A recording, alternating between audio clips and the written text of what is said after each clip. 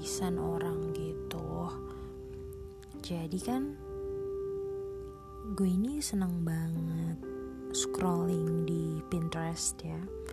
Kalau kalian tahu, pasti beberapa dari kalian tahu ya, Pinterest itu kayak app yang kalau kalian bisa cari apa aja sih.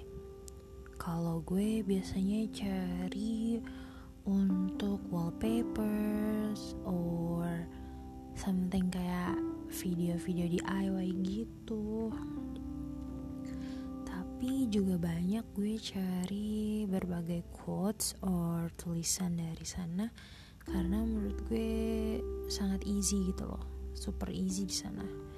Terus, gue juga kayak punya hobi sampingan gitu, nggak sampingan sih, maksudnya kayak gue suka rewriting. Jadi dari tulisan yang gue dapet dari Pinterest, biasanya suka gue tulis lagi di buku gitu. Nah, ini ada beberapa tulisan yang udah gue tulis kembali, gue rewrite on my notebook. So, I think I'm gonna try to bacain ini kan. So, yeah. Ini sorry banget sih gak ketemu siapa yang nulis, tapi ini bukan tulisan gue, ini gue dapat dari Pinterest gitu ya.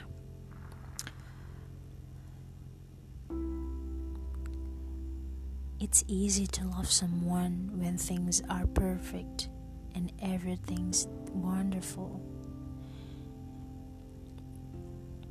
But to love someone when things are difficult, when things are not being so perfect, when they are messing up, flaws are seen, mistakes are made. I think that's what really allows you to see how much love really is there.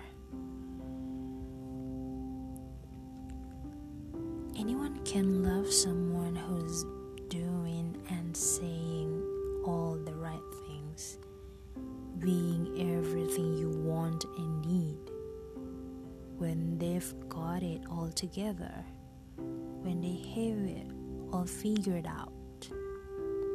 But to love someone at their lowest, to love someone despite how broken they feel, when they're lost, when you're willing to stand by them no matter how challenging or difficult things may be. I think that kind of love is a lot more beautiful. I think that kind of love is a lot meaningful. So, thank you for loving me both times when things are bad. Thank you for taking in every aspect and part of me, accepting my flaws, forgiving my mistakes, helping me become the best version of me possible. Thank you for everything.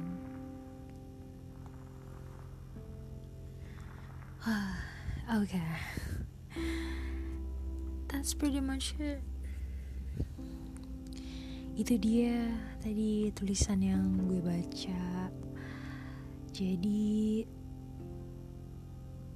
dalam banget sih menurut gue.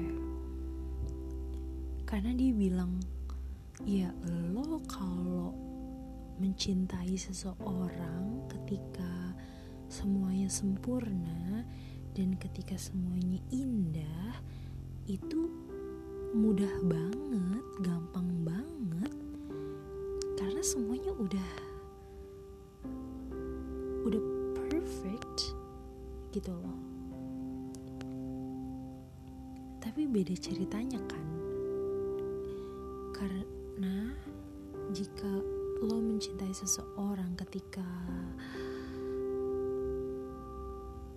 banyak hal yang sulit, semuanya itu gak segampang yang dipikirkan, semuanya gak sempurna, dan semuanya kayak berantakan gitu. Banyak banget kesalahan. Dan di sana adalah di saat cinta itu diuji gitu loh. Dia di tulisannya bilang, ya di situ gimana lu bisa ngelihat cinta sesungguhnya. Karena when you love someone at their lowest, di saat-saat terendah mereka, itu yang lebih indah gitu. Karena jika lu aja bisa tetap mencintai seseorang di saat terendahnya mereka, di saat terburuknya mereka, berarti lu bisa menerima mereka di setiap keadaan dong. Gak harus di saat-saat bahagianya mereka aja gitu. Dan gue setuju banget sih dengan kata-katanya. Di saat lo bisa mencintai seseorang, tidak hanya di saat yang bahagia saja, atau di saat yang ya udah semuanya udah perfect gitu, but lo bisa mencintai di saat yang terendah juga. Itu lebih indah, itu bisa lebih berarti. Dan gue suka banget sih nih kata-katanya. Jadi untuk kalian semua, jika kalian mencintai seseorang, gue sih pesannya jangan cuma mengharapkan hal-hal yang indahnya aja.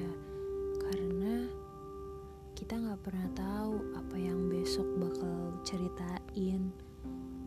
Kita gak bakal tahu hari esok tuh bakal bawa kita kemana gitu. Jadi ya apapun lo harus siap sama hal terburuk yang akan datang. Jadi prepare yourself and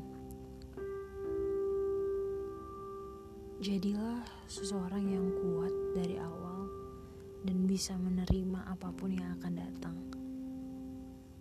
Walaupun itu gak gampang, itu yang harus dijalankan.